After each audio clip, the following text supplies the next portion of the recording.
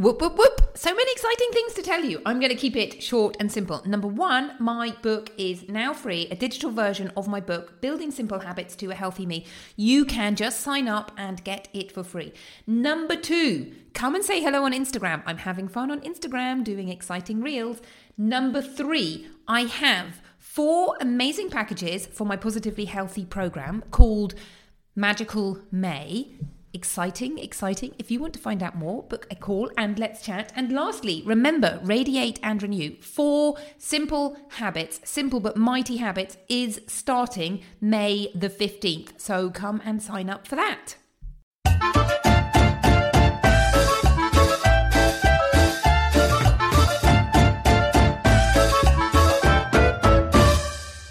If I had a miracle cure that would guarantee you and your family living to a ripe old age whilst feeling vigorous, fit and fabulous, would you be interested? Well, I do. It's called Healthy Living. Hello and welcome to Fit and Fabulous with me, Dr. Orlena Kerrick. Healthy Living for Families Made Easy.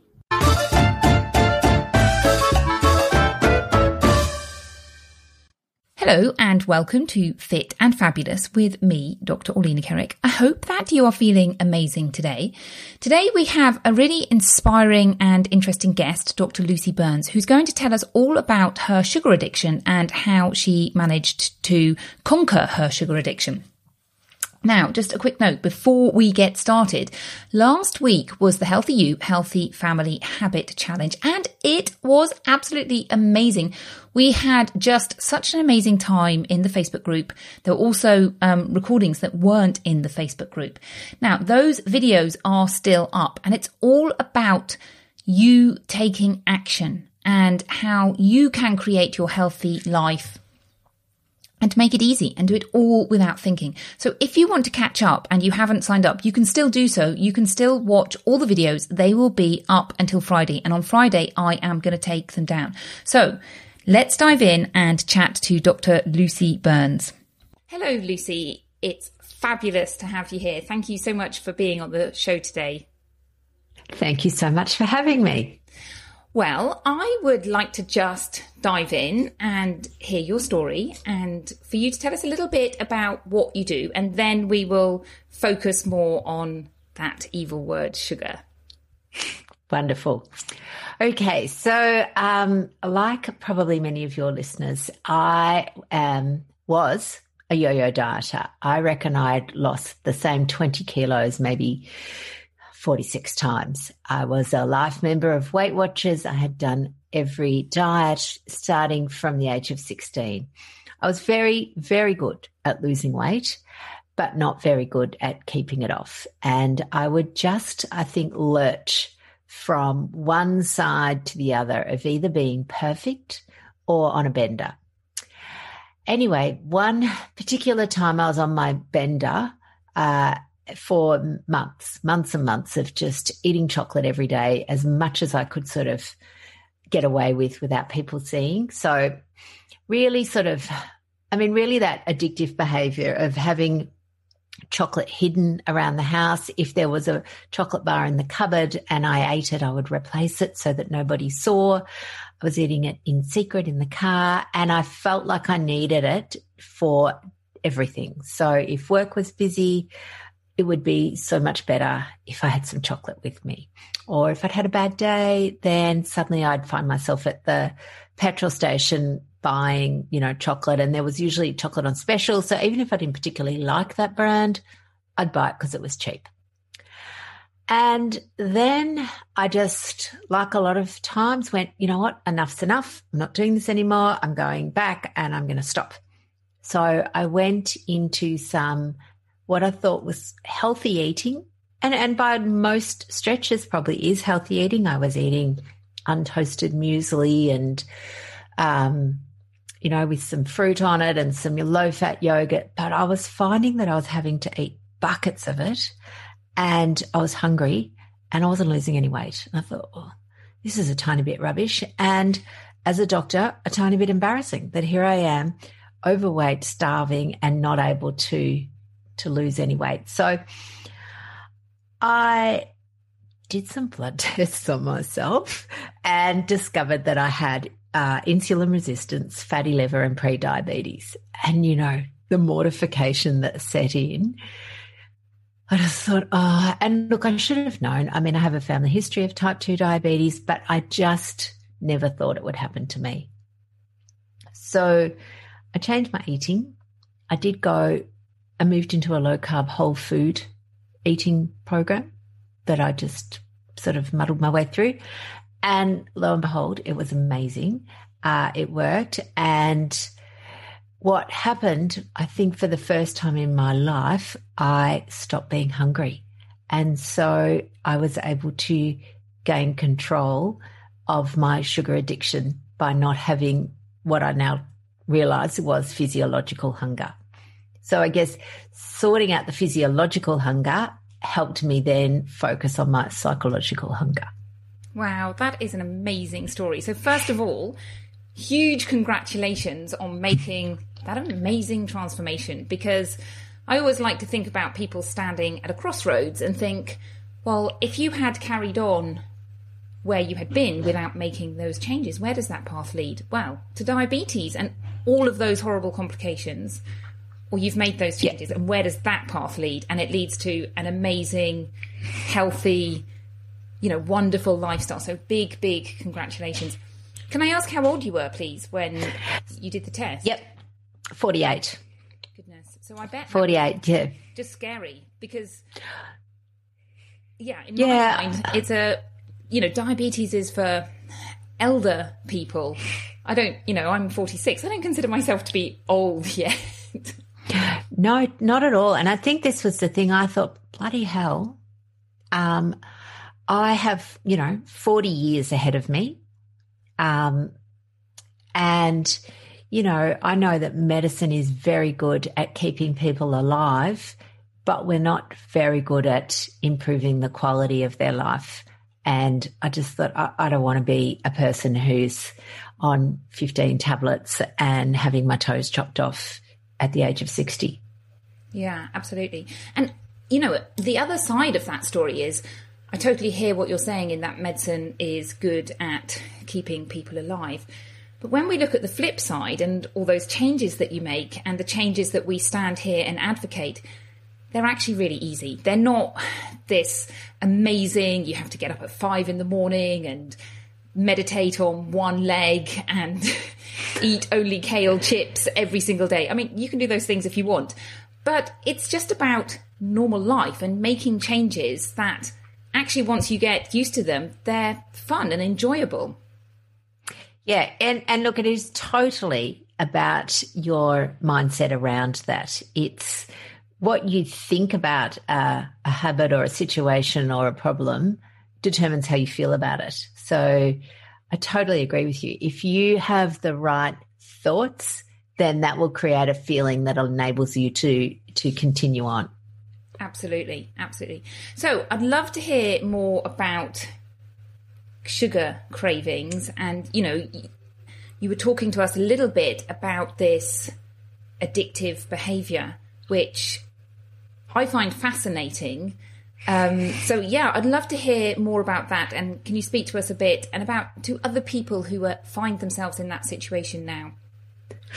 Absolutely. So I totally love talking about sugar, not in a way that, I'm advocating, but in a way to empower people to recognize its addictive potentials. We often, the term addiction, some people don't actually believe sugar is an addiction, but when you look at the term addiction, it's really about engaging in a behavior that you actually don't want to do. So for the majority of people who have a sugar addiction, they're eating food, sugar, that doesn't bring them any pleasure and in fact is associated often with guilt and shame. So, but I think the thing to recognize is that it's a little bit like alcohol in that there are people out there that can have a glass of wine and they might have it once a month and it means it's nothing to them. They have a glass, no big deal. There are other people that probably have maybe a glass or two every night and they would rather not do that, but they find it difficult to stop. And then you've got the people that go that next level whose whole life is destroyed by their alcohol addiction. And I think sugar's a little bit the same. There are people out there that can have a bit here and there and it doesn't wake up any cravings or make them want more and more. But for a lot of us, I was in that next level of category and probably heading into the third. In fact, probably if I'm honest with myself, I was in the third level where people with alcohol addiction will hide their bottles of wine or do secret drinking, hide the evidence, if you like.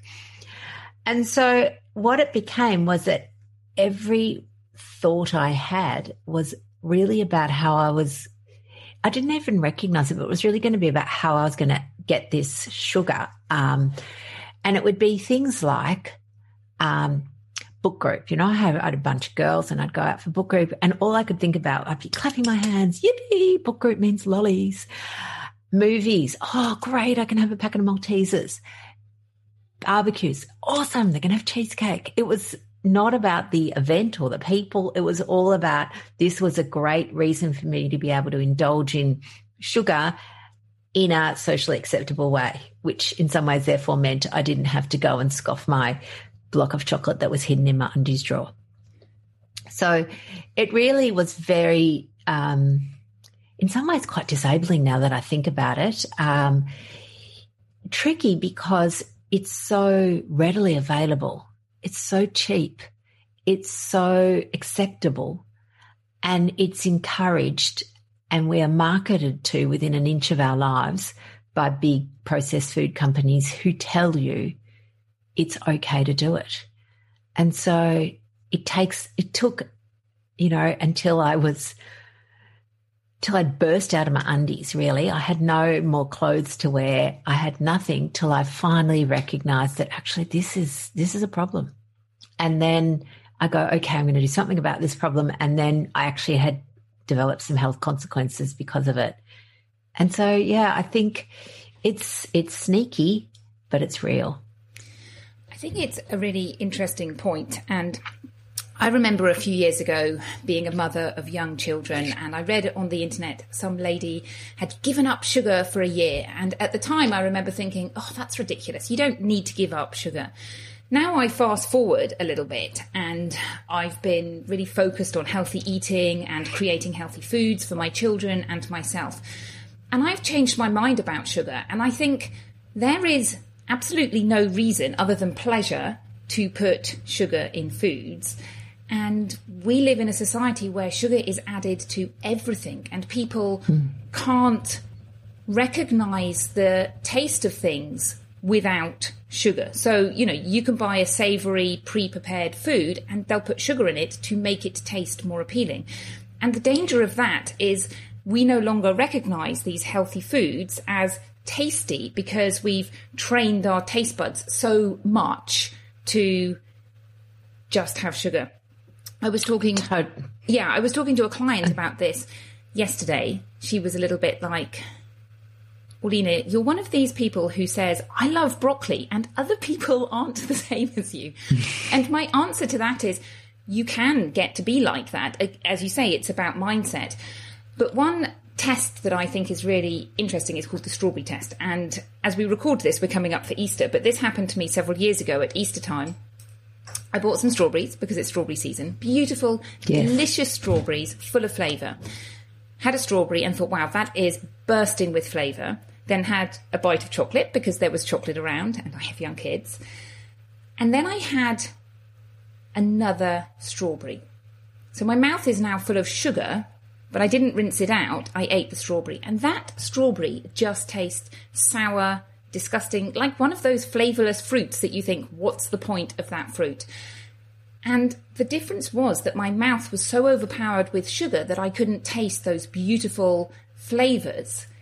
And that was just, one 5-minute example. But that, as a society, is what we're doing all the time. We're constantly adding sugar, so we can't taste the beautiful flavours without sugar.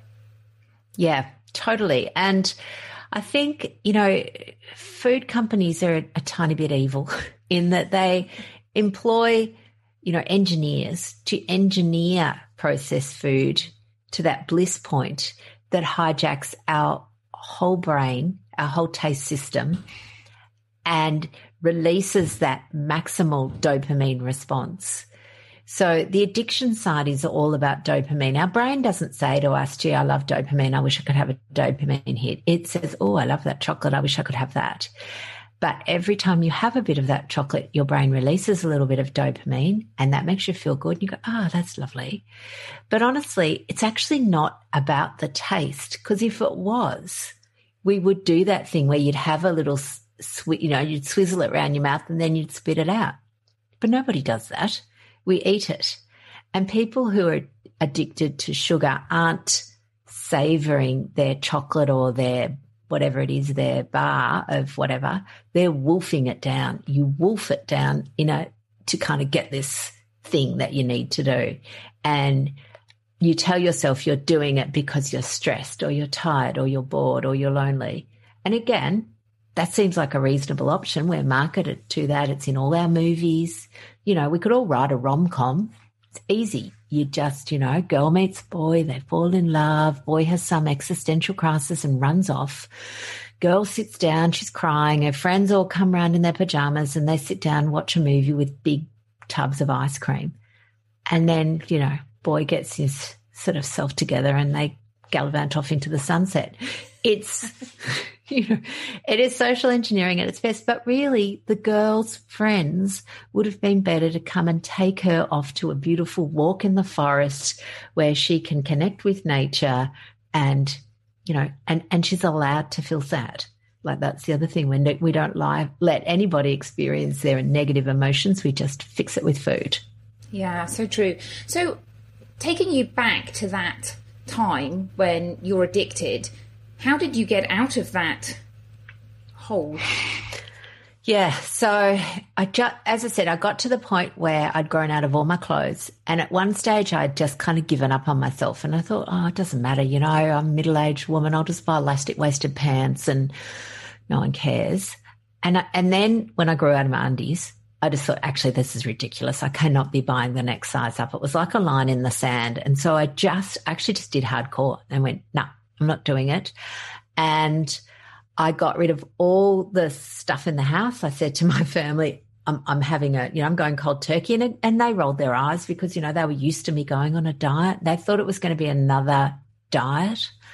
But I just recognized that this substance that I thought ruled my life, that I thought was the nearest and dearest thing that I would, have almost considered selling one of my children for, I just realized it was like poison. It was just killing me. And so I had to just make it was a really firm, conscious decision. I didn't just wake up one day and go, I'm not going to do this anymore. It was super conscious. And then what I did was I immersed myself in what I call reverse brainwashing, because we have all been brainwashed to believe that sugary products are helpful or, nice or delicious, or that somehow they bring the family together. And you think about, in Australia, the ad is have a break, have a Kit Kat. It just rolls off the tongue. It's like one word. A Mars a day helps you work, rest and play. We've got all of these little sayings that come with these food that just go into our brain. And so I worked really hard at undoing them and taking the language. My thought about language is really important. I don't ever use the word treat around food anymore. It seems extreme, but for me it was really necessary, because treat implies something that's going to be good and good for you and delicious. And I have to, sugary food no longer is a treat for me. It's like, it'd be like telling an alcoholic, just have a glass of champers for a treat. It's not going to hurt you. One glass won't hurt. My brain already does that. It does that little trick. It'll see a bit of cake and it'll go, just have a little bit. And I just have to go. In fact, my favorite line, 1 is too many and 1,000 is never enough. I love it. And so how easy or difficult was that journey?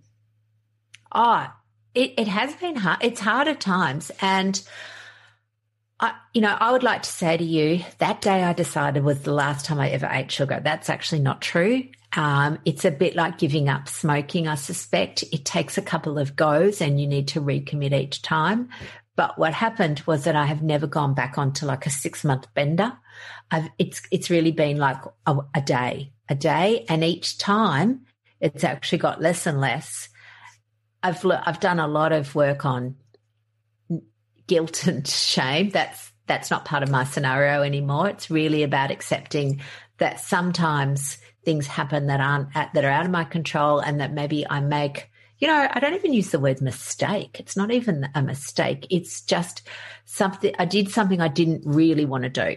And so I just recommit, talk to myself. I use them always. I use this phrase of a learning opportunity, and I have a look and go, right, well, what were the things that led me to have that slip up that I didn't really want to do, eat those biscuits in the cupboard or the tin at work or whatever. And the overwhelming combination of things are tired. And I know that you're always talking about sleep. If I'm tired, and interestingly, even in using the word stressed, it's not stress. I have the emotion that will make me go and eat is resentment. Oh, interesting. And I had to peel away a few layers of the onion to get to that, to work out what was it. And it became, because what was happening every Friday afternoon at work, I was having a kind of fight with the biscuit tin. And it was because Fridays I was tired, end of the week. And also I was the only one in my clinic working on a Friday afternoon. And everybody else had gone home, and I realised I was sitting there, and sometimes I'd have to be sorting out other people's problems or something like that. And it just started getting me cranky. And so I actually did 2 things to change that situation. First of all, I made sure that on Fridays I always have my lunch. I always have a good lunch at work. Sometimes I do quite a bit of intermittent fasting, which I actually love because it's what I call the easy girl's way of eating. I don't have to think about food. But on Fridays, I don't. I always take a lunch now on Fridays, and I've actually finished a couple of hours early so that I then leave now at a normal time instead of working till 5 and then tidying up all the rubbish and getting home at 7 and thinking, wow, my weekend's already over, rah, rah, rah. So those sorts of things have been really helpful. But the most helpful thing in my whole world has been this analogy that I like to use. So I have an analogy and I call it fluffy. So for most people who are Harry Potter fans, you may remember the 3-headed dog that is guarding the Chamber of Secrets. And he's this giant, drooling, ugly dog that's sound asleep. And he's got 3 heads. And the thing that keeps Fluffy asleep is music. And when the music stops, he wakes up. So the thing that keeps my Fluffy asleep is no sugar. When I have very low sugar in my life, Fluffy's asleep. If something comes in that is a little bit somewhere, then one head wakes up and starts sniffing around, and that's when the chatter starts back in my brain of, oh, a bit more would be good. Gee, you wouldn't, just one biscuit, everyone else is eating biscuits. This sort of talk that happens. If I then listen to that talk and go and have something, the second head wakes up, and then the third, and then it's really hard. Then I know I'm in for a torrid time to put him back to sleep. So for me, I go, you know what? My life's easy when Fluffy's asleep. So I'm often saying, I can't, in my head, I just don't eat cake. I don't eat chocolate. I don't say to people, I can't, because that implies some sort of restriction. I don't. And I learned that little phrase from my kids. I've got older girls and they're vegetarian, as I'm sure, half the teenage population world is. But if we go to a barbecue, for example, and someone offers them a sausage, they don't go, I can't eat meat. They just go, I don't eat meat. And I thought, right, well, I don't eat sugar. Not that I can't, I just don't. And so it's much more empowering and much more assertive, and I'm in charge. It's not some sort of willful, sad problem that I'm dealing with where I can't. I don't. Fabulous. An amazing story. And what I'm hearing you say is essentially step number one is all about self-awareness, and all of these tools that you have are tools that you have come to realise about yourself. And I love your learning opportunities. I call them golden learning opportunities. Oh, great. Yes. Yes. So my last question is, well, firstly, how long have you been not eating sugar? And do you love broccoli as well? Well, absolutely, I do love broccoli, and you are totally right about sugar taking over all your taste buds. So I've now been without sugar for 3 years.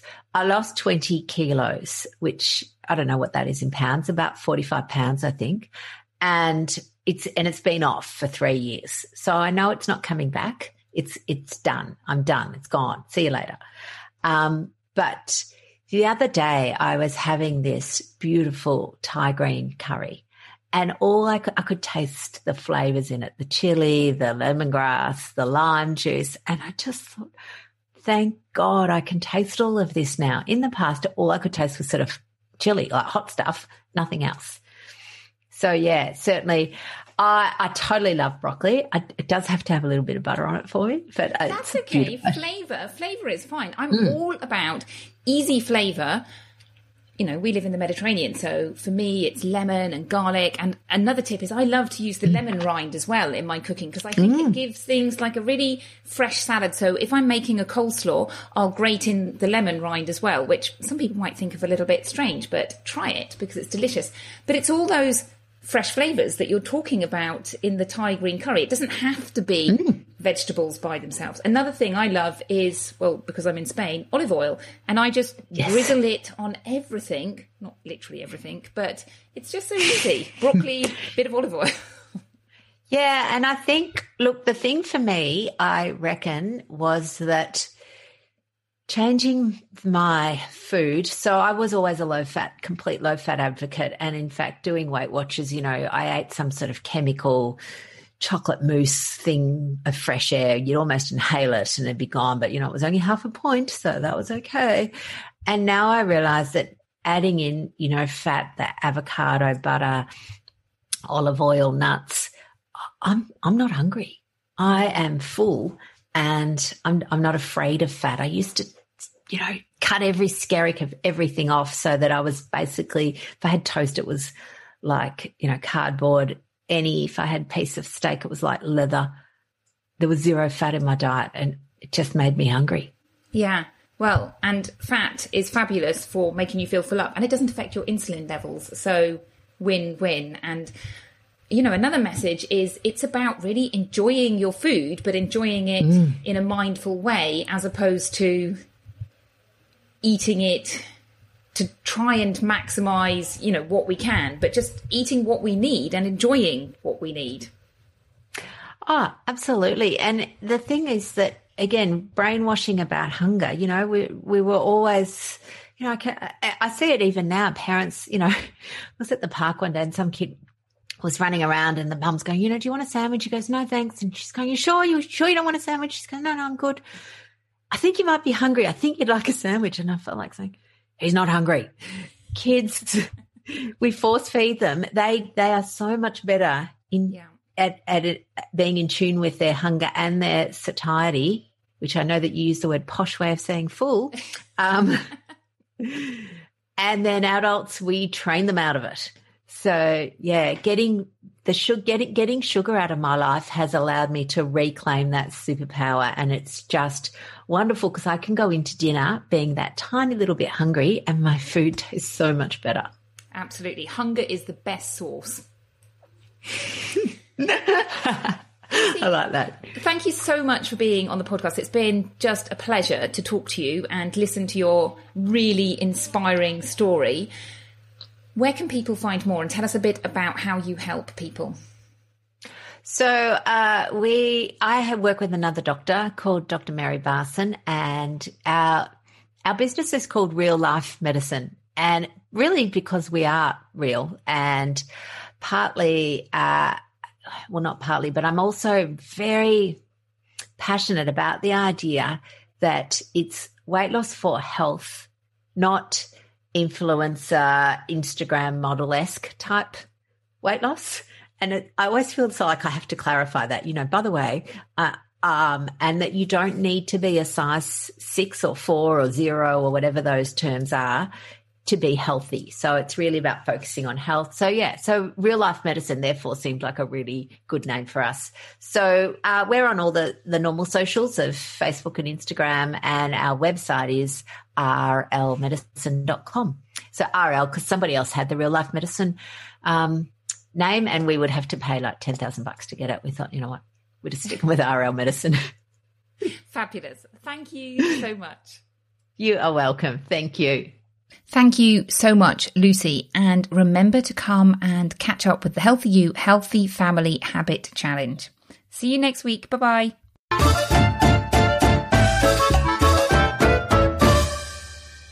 Thank you so much for listening to this podcast episode. Remember, you can sign up for Dr. Orlina's Simple System to Healthy Living for Families at drorlina, drorlena.com/simple-system. If you have enjoyed this podcast, I ask that you share it with somebody else who would also benefit so that I can reach more people and help more people live healthily. And lastly, if you are interested in working with a coach, then just email me at orlina@drorlina.com and we can set up a time to chat. Absolutely no obligation. I love chatting, so come and chat with me. Bye-bye.